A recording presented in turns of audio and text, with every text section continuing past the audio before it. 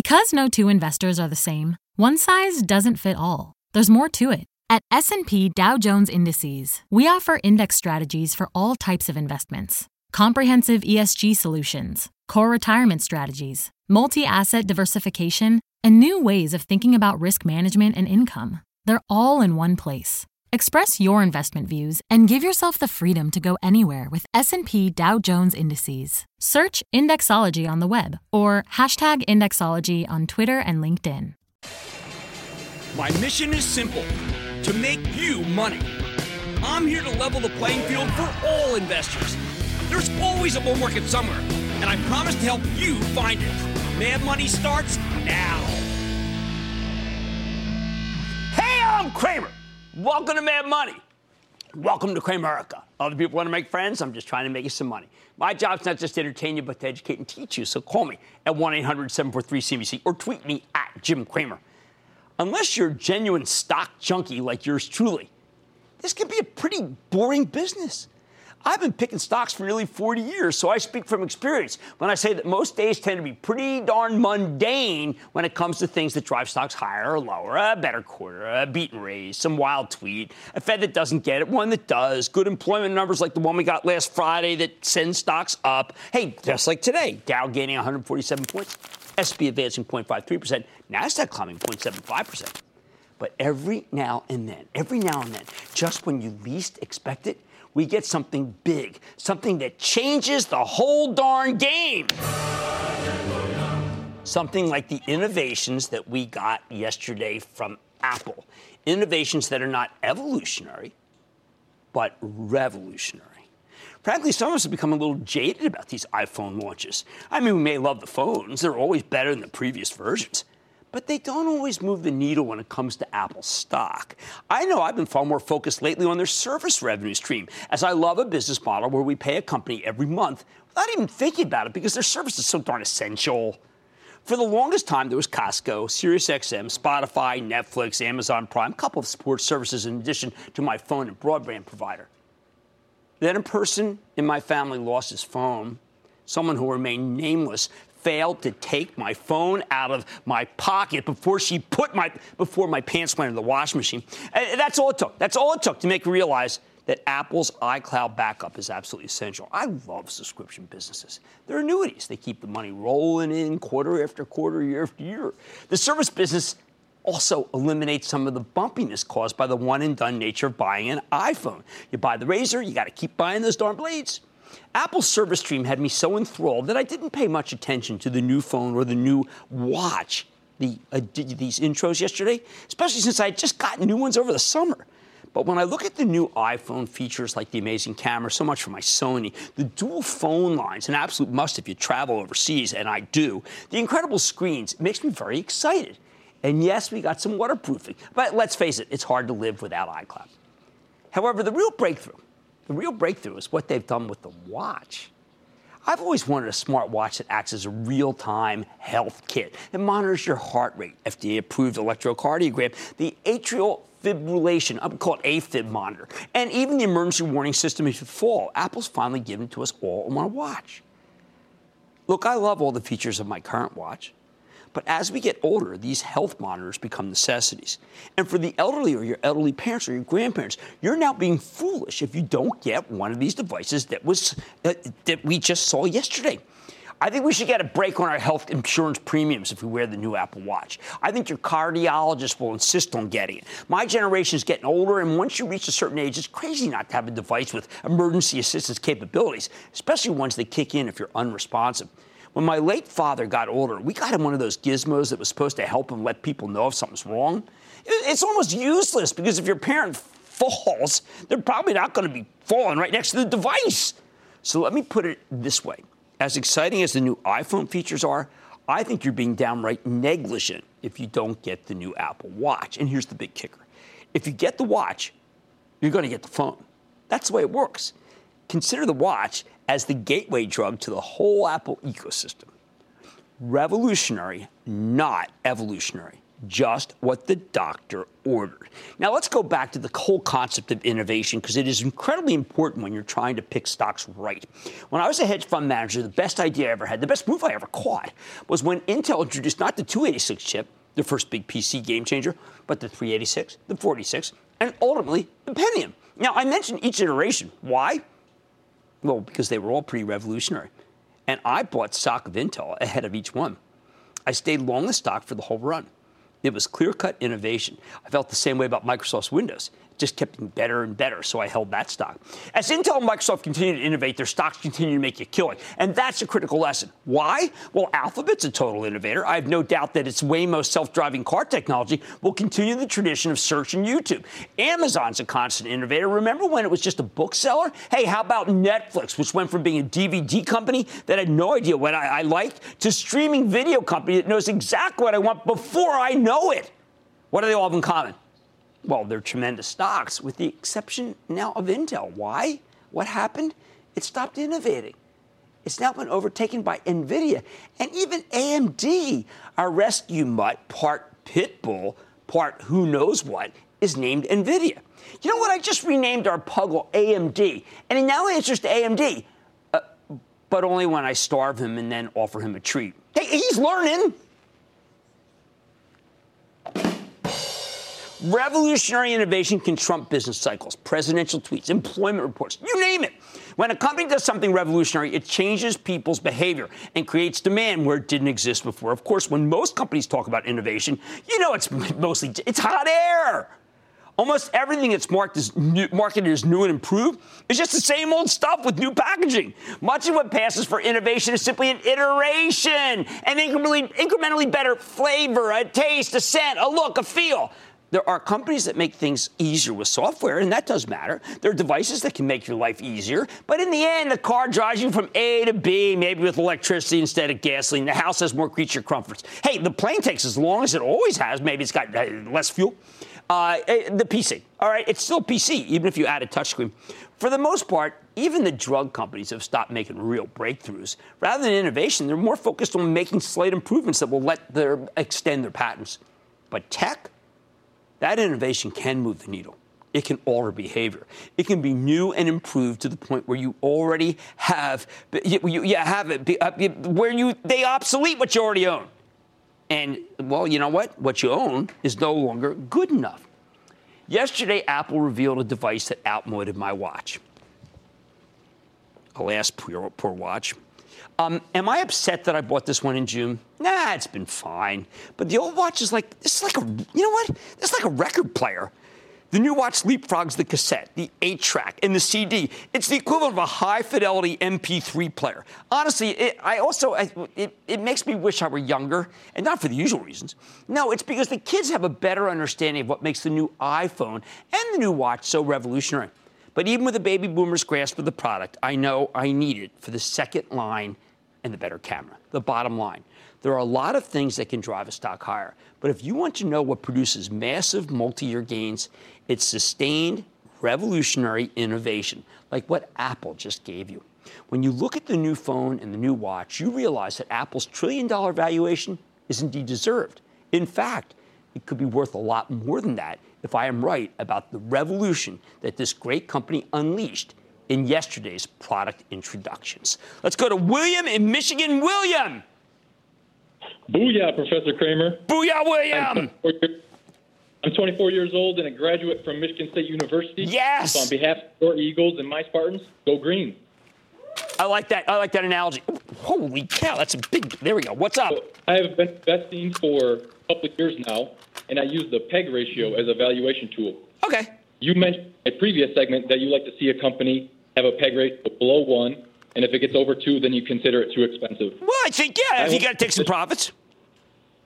I hold a position in Procter & Gamble, and its PEG ratio is currently above 2. My question for you is, do I sell my share to take profit? No, because the earnings are underestimated. And anyway, you got that 3.4% yield, which I think is absolutely terrific. I don't want you to sell it. I think they're making a lot of changes there, and they're not where we want it to be. But it's certainly the better Cincinnati stock today than Kroger. Let's go to Mark in North Carolina. Mark.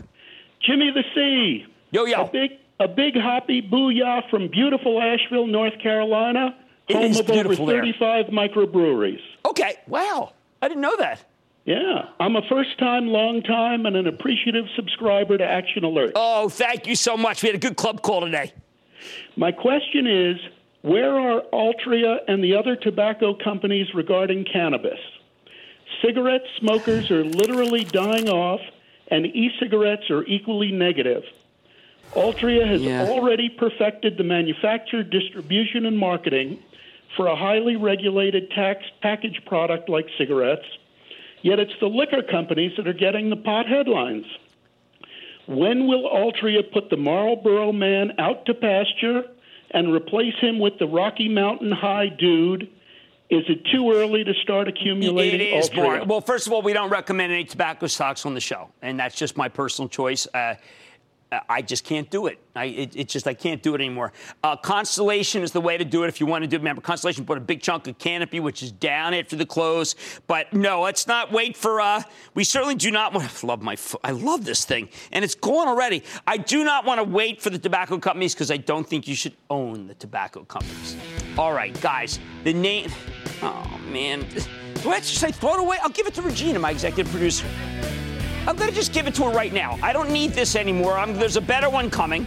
Here, have a slice, too, okay? Have a slice. A slice in the iPhone, okay? A slice in the watch. All right, anyway, the name of the game, it's innovation. It's what's propelling Apple right now, and it has the ability to trump just about anything. Well, man, tonight, how private company Barstool Sports is swinging for the fences in digital media, plus all aboard the rails. The sector's been soaring, but is it full steam ahead? First, it's a company that's flying. Literally, do not miss my sit down and flying with the CEO of AeroVironment. And I want you to stay with Cramer. Don't miss a second of Mad Money. Follow @Jim Cramer on Twitter. Have a question? Tweet Cramer. #MadTweets. Send Jim an email to madmoney@cnbc.com or give us a call at 1-800-743-CNBC. Miss something? Head to madmoney.cnbc.com. I want people to feel like they just learned something. We have journalists in the far corners of the universe. I can't wait to get all of those resources under 1 hour-long newscast where we can deliver the facts of the day, clearly and concisely, in context and with perspective, and tell people what's happening, what it all means. Get the truth, not the spin. The News with Shepard Smith. Subscribe to the podcast today. One company is taking to the skies with technology built for defense.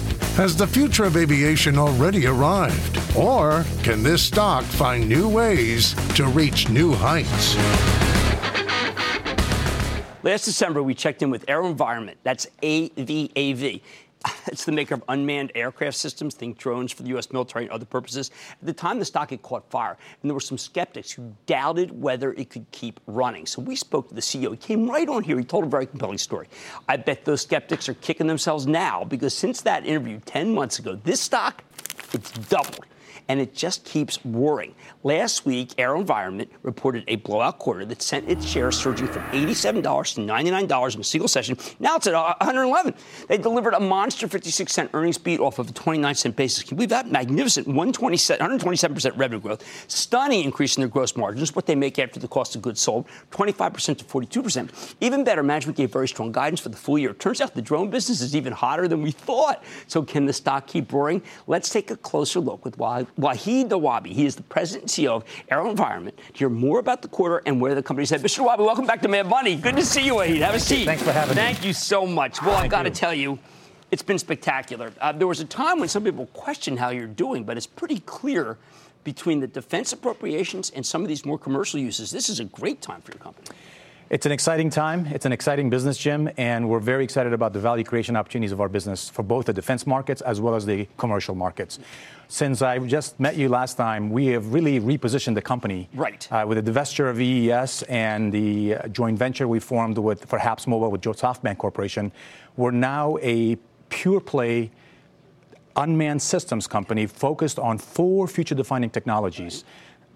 robotics, software analytics, highly sophisticated sensors, and connectivity. Oh, so in other words, why don't you speak of it in terms of Blackwing, what that would do, and use it through that that prism? So if you remember last time, you saw the Switchblade, which is made for lethality of protecting our troops. Mm-hmm. Blackwing is a variant of Switchblade that is primarily designed for submarine applications. So this would actually fit into one of the orifices of submarine, existing orifices. It's already integrated with the command and control system of the submarine itself, so you don't have to carry a separate system with you. Okay. And with the push of a button, a submarine can launch this while it's submerged at the periscope level, and then it gives it visibility, eyes in the sky, essentially, far beyond what the periscope can see, and without very little signature, with very little ability for the enemy or the adversaries to be able to find out. Okay, well, how about if the enemy has drones? Well, the drones are everywhere, as you know, but what we provide for our customers is very unique. We're unrivaled in the industry. Okay. In terms of what we provide and offer to our men and women in uniform, as well as for the commercial markets. The ability to have these sophisticated sensors, reliability, ruggedness, small packaging, integrated systems and solution, all of that is exactly what we have been doing for decades. And we're unrivaled in that space. And you just got, there's a big appropriations bill, $113 million that's in the budget. I mean, obviously, this is something that President Trump has clearly favored when it comes to military. We believe that, we've always believed in the potential of our businesses in general. But now, I think after the several years of sequestration, the U.S. government has realized that we need to really invest and upgrade our systems within our U.S. DoD forces. And so we represent 86% plus of the U.S. DoD's drones by inventory. Wow. As a company. So we're unrivaled in the space. And we invented these categories, and it comes from the decades of innovation that our engineers and scientists have put into these efforts, these solutions that we launched to the market. Okay, well, let me ask you about the EV charging. When you were on last, you talked about it represents a significant, large, multi-billion-dollar opportunity. You were the leading global provider of EV charging solutions. It just didn't work out? No, actually, it wasn't that, Jim. But the real reason for that was that we wanted to focus on the highest ROI opportunities for our shareholders and for our business and our stakeholders. And after several reviews, we realized that we need to focus on things that we believe has the highest return for our investors long term. Okay. And that's why, and we still believe that. But it's no longer, I mean, you're obviously your margins went up. I figured the margins must go up in part because you are no longer in that business. The SoftBank relationship, what will that give you? So we formed a joint venture with SoftBank Corporation to pursue the business of 5G and IoT globally. Okay. And what we are going to be doing in this phase of this joint venture is to develop and demonstrate a stratospheric airplane that is powered 100% by solar power energy. Right. And it's going to fly on the edge of the atmosphere. And AeroVironment has decades of expertise here. And it's going to beam 5G IoT connectivity for the 7 billion people around the world. Wow. Think of it, Jim, as a super cell tower up in the stratosphere and providing connectivity for everybody that needs it. Well, I mean, you could have hundreds of those. Well, the world is pretty large, as you know, and we could be flying this, of course. And we're really focused right now on this phase of the development, which is to develop and demonstrate this capability. AeroVironment has a very rich and deep history there. We've already flown. In fact, we have the world altitude record at over 96,000 feet with a solar-powered airplane that we did almost a decade and a half ago. Okay, so how about fires? How about the hurricane in South Carolina? What can first responders use? What emergency personnel? So we've always believed, and we continue to believe, that our systems and solutions, the way they're made, the Puma all environment, like you can fly it in thunderstorms, you can fly it in rain, you can dunk it in water and fly it back again, is really well positioned for the types of application that we hear about these days. In fact, Hurricane Katrina, our drones were used after the aftermath in terms of the search and rescue missions that were there. Fires in California and the West Coast. Our systems are made for those types of really, really mission-critical, rugged applications. At the same time, a lot of our allies are buying yours. I know that the president has said, look, we want you guys to spend more. For instance, in NATO, Germany just made a big order. Portugal just gave you a big order. That was today's news, absolutely. Right. We announced a press release today that we won an important contract with the Portuguese army for our Raven systems. Now, international customers represent over $100 million worth of our business that we've announced last fiscal year. And the number of countries now have grown over 45 different countries and allied nations around the world, depending on our solution. Now, agriculture. I know we have Olive Garden. It's hard to check each tree. I can only imagine what it must be. We were thinking about getting a drone. What it must be for when you have thousands of acres. I mean, it would seem to be a natural application. So I believe, Jim, that similar to what we have done in the defense space in terms of our solutions for the men and women in uniform in our 45-plus allied nations, Quantix and AVDSS that you just firsthand experienced is a game changer for the commercial markets and initially focused on the agriculture industry. The whole system is a great example of robotics, software analytics, sensors, and connectivity. Well, incredible. I've got to tell you, since we've seen you last, it just gets better and better. And the people who bet against you, wow, that's nasty. What happened to them? All right, that's Wahid Nawabi. He's president and CEO of Air Environment. This is an amazing story. We said it last time, right in the teeth of people who told us you're wrong. I say it again right now. Mad Money's back after the break.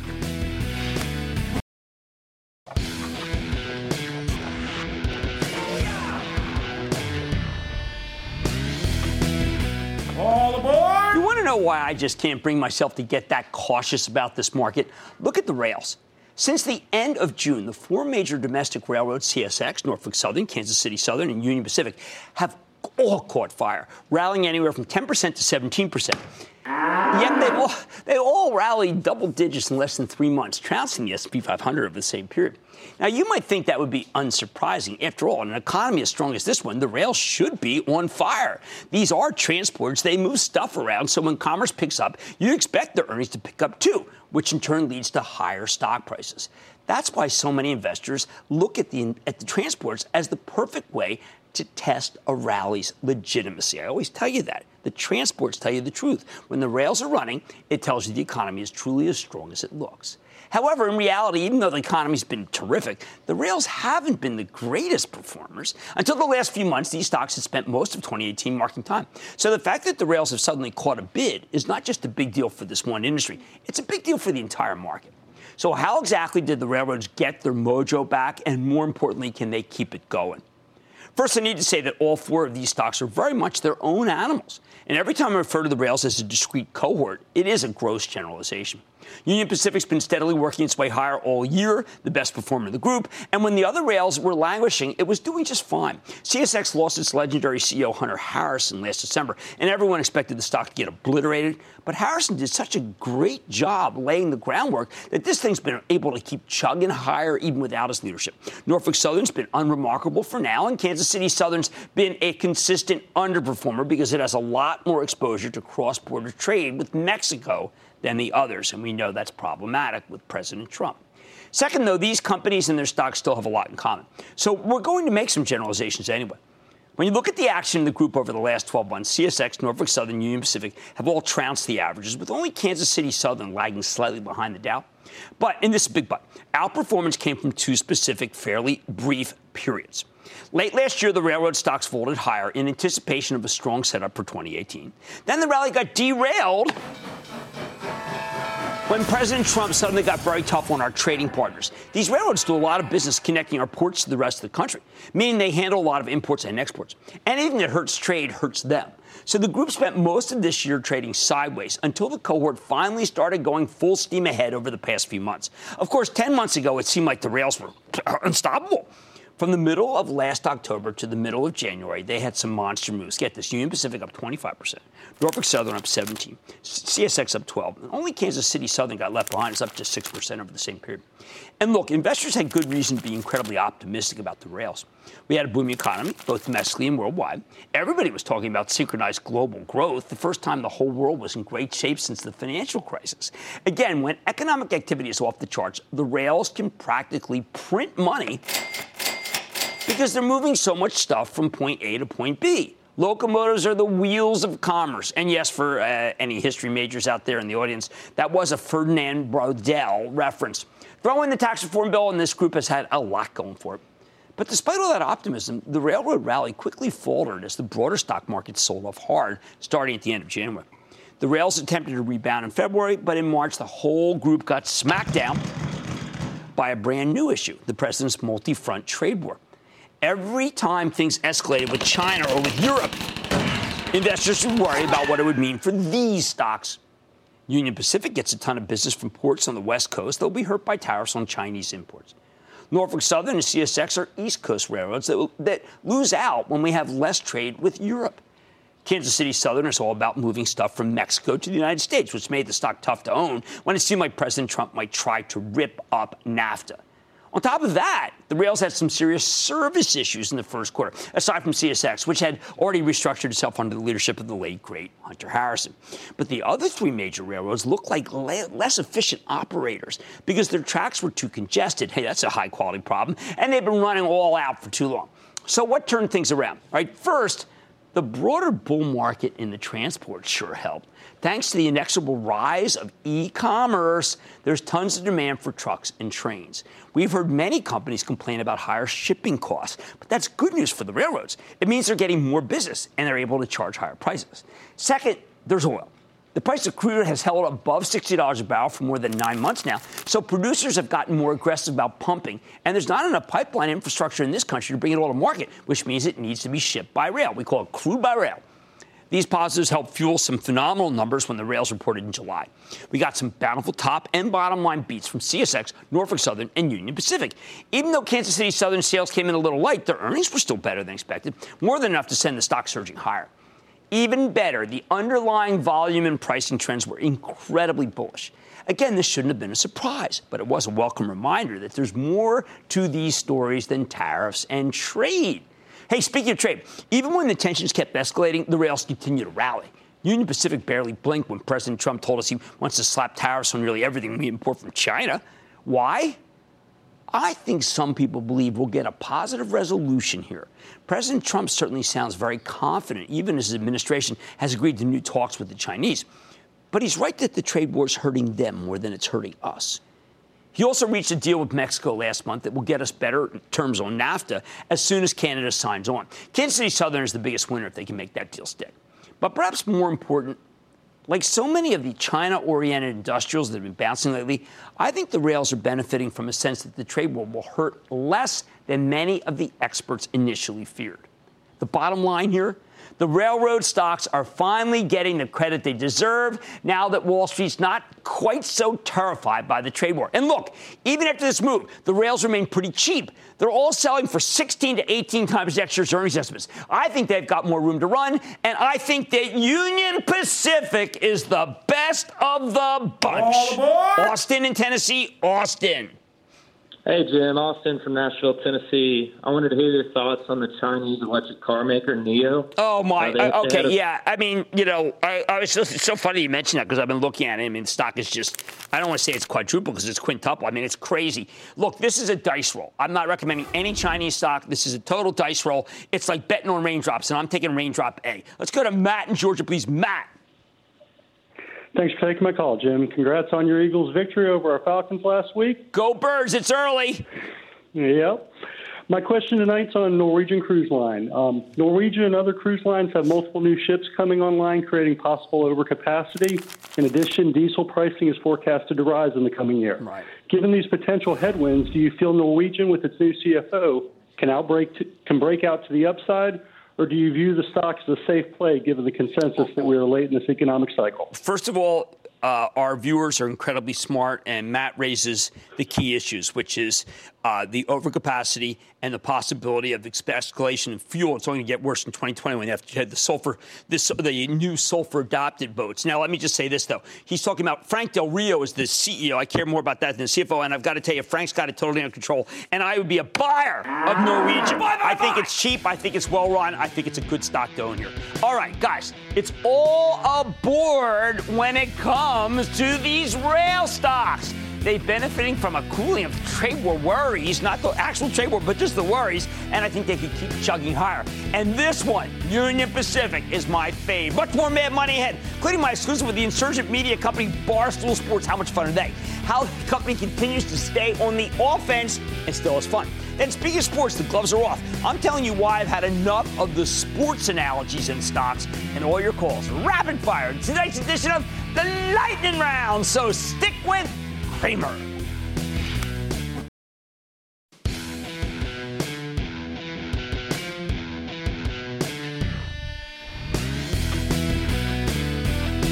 said it before, and I'll say it again. The millennials are already inheriting the earth. If you want to know what companies will succeed in getting their business, you need to know what they like. That's why tonight we're going off the tape with a privately held company that has a phenomenal read on the younger male demographic. I'm talking about Barstool Sports, which has grown from a Boston-based sports gambling newspaper to a regional blog to a sports-oriented comedy, media, and advertising powerhouse.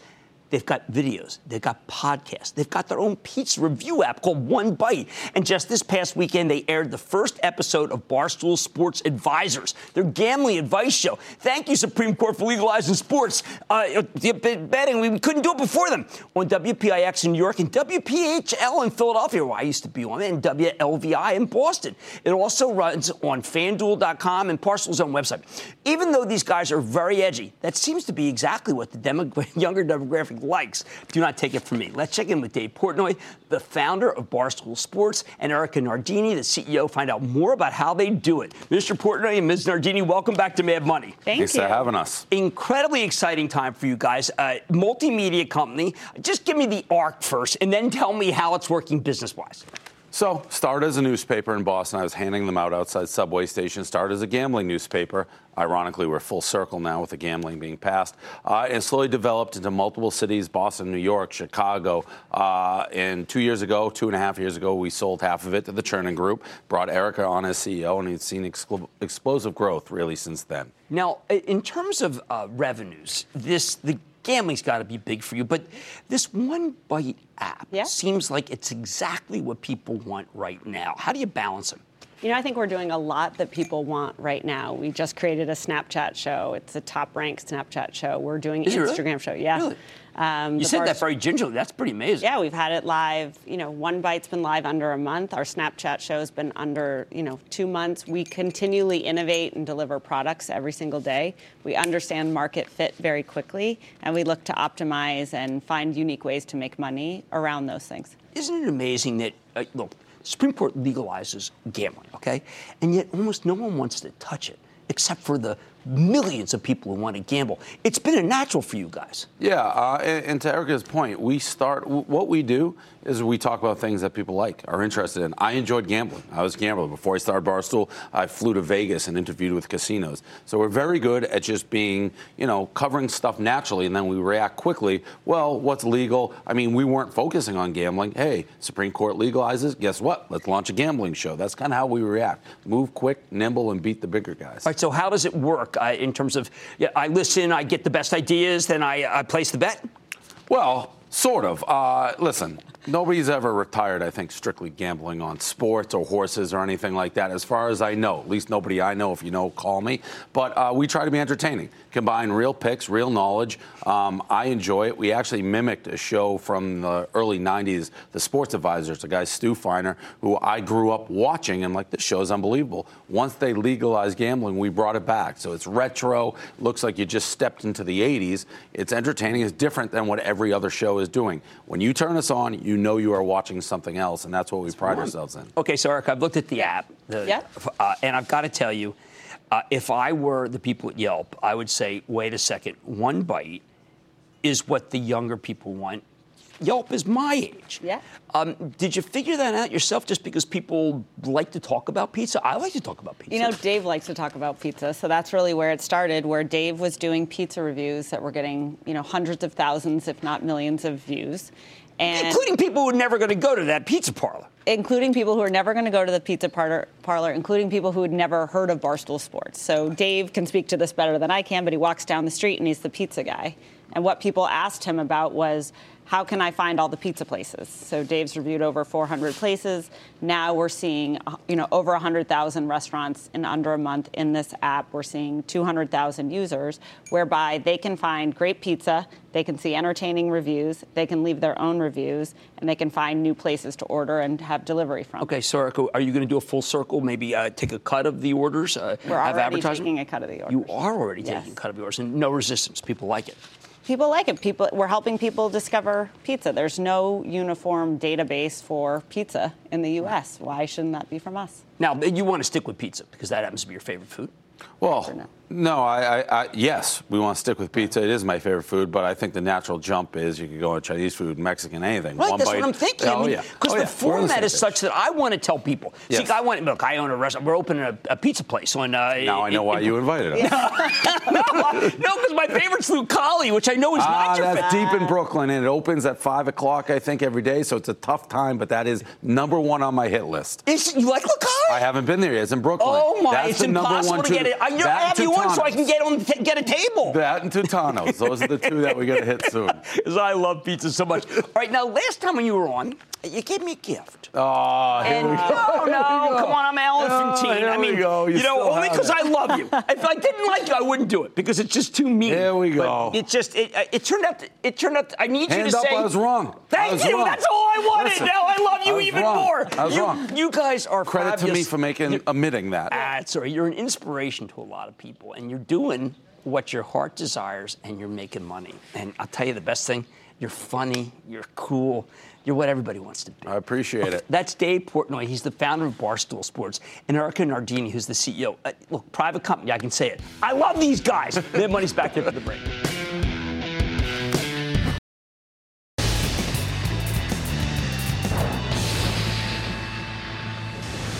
It is time. It's time for the light. We're going to do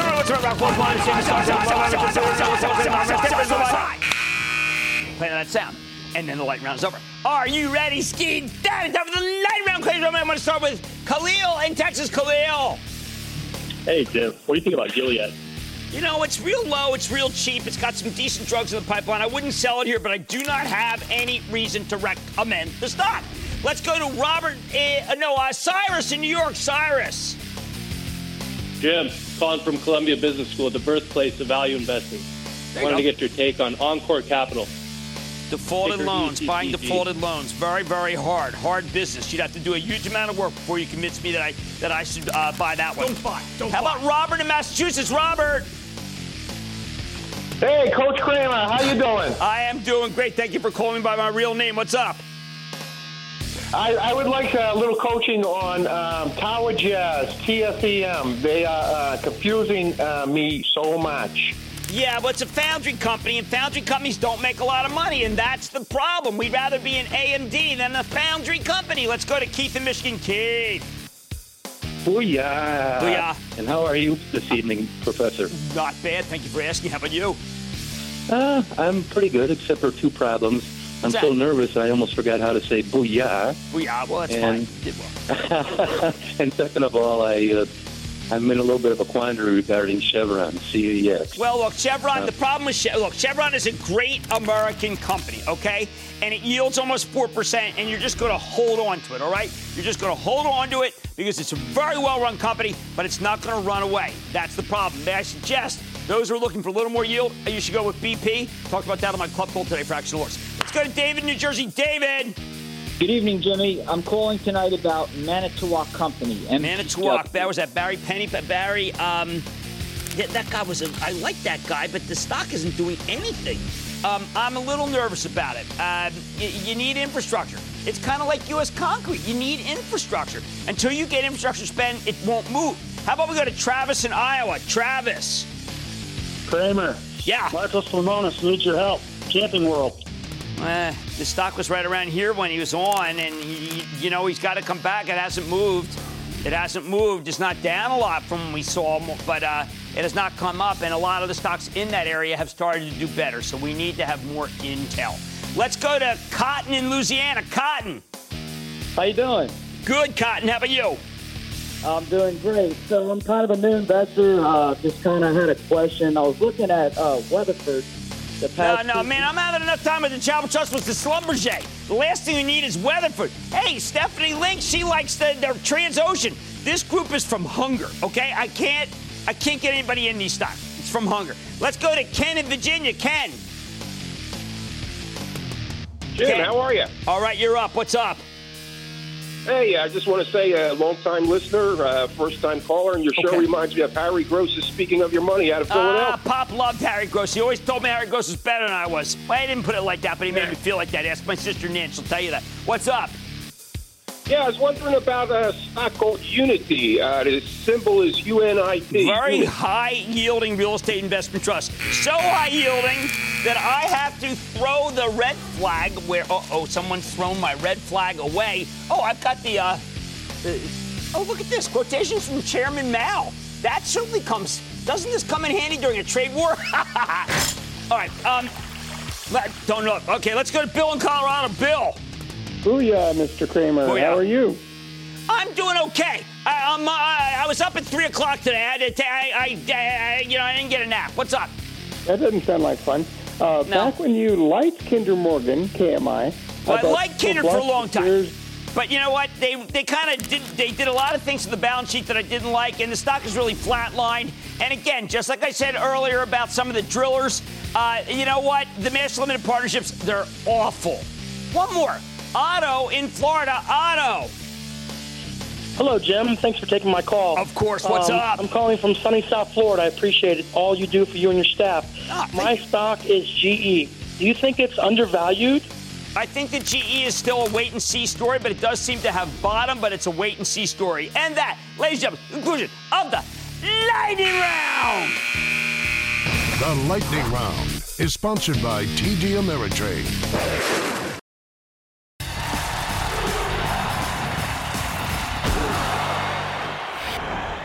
Can we stop it with the sports analogies already?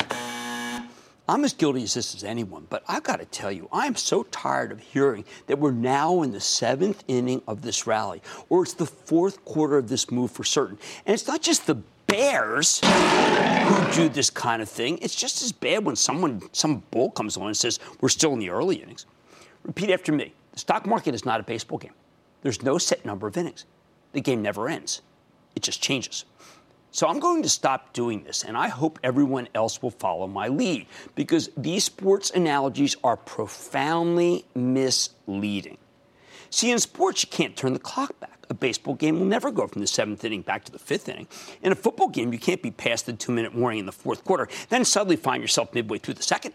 But in stocks, well, yes, you sure can. Right at this moment, I could tell you that some of these industrial rallies feel like they're in the 7th inning. Boeing was at 241 a year ago. Now it's at 355. Heck, we could be in the bottom of the 7th after hearing take me out to the ball game even. Hold it. Hold it for a moment, though. What if these new low-level trade negotiations with China actually accomplish something?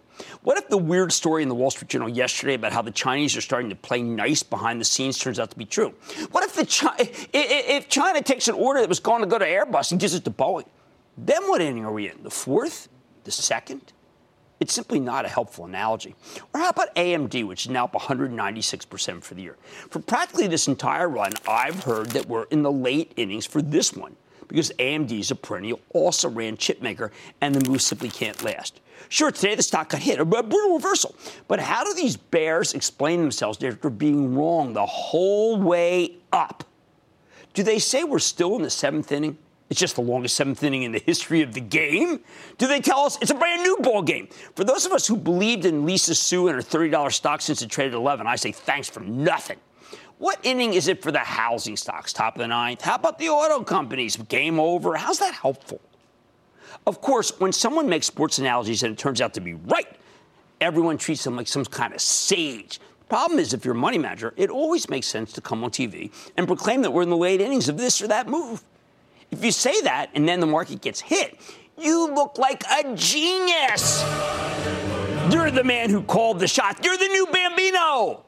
But if the market keeps going higher, well, maybe that's just because we've gone into the 8th inning. The Bears always have a ready excuse. They're never wrong. They're just early. The Bulls, on the other hand, get held to a much higher standard. If you proclaim that we're in the 3rd inning of a rally and then we get slammed, you're going to be a YouTube joke for the ages, an endless continuous loop signaling the twilight, the 9th inning of your career. The best thing to do? Lose the analogies. They bring nothing to the table. Instead, we should explain what needs to happen for the move to continue and what could cause the move to get derailed. And then you let things play out. No called shots, sound bites, no YouTube clips. But nothing to freak people out either. Listen, I bought my first stock when the Dow was at 820. Now it's at 26,000. I guess you could say the Bulls have dominated a very long game, or even a long season. But what does that add to your understanding? In reality, lots of stocks have simply done very well over the long haul. And you would have missed out on some massive gains if you listened to the so-called experts who claim we were in the 7th inning the whole way up. Stick with Cramer.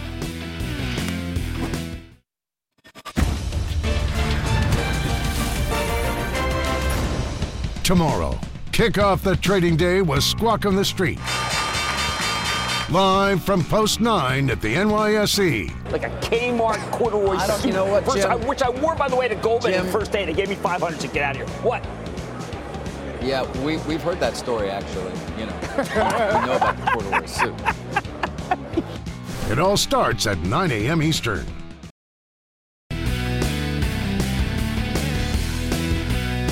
Sometimes it's tough doing a show in the late afternoon. Like take IFF, International Flavors and Fragrances. They priced that offering. Remember the one that Mr. Fibbig talked about? They priced it, and you're up 7 points. What a great sign for IFF, one of our absolute favorite companies that does so many things great with flavors and with fragrances. I like to say there's always a bull market somewhere. I promise I'll find it just for you right here on Mad Money. I'm Jim Cramer, and I will see you tomorrow. I want people to feel like they just learned something. We have journalists in the far corners of the universe. I can't wait to get all of those resources under 1 hour-long newscast where we can deliver the facts of the day, clearly and concisely, in context and with perspective, and tell people what's happening, what it all means. Get the truth, not the spin. The News with Shepard Smith. Subscribe to the podcast today.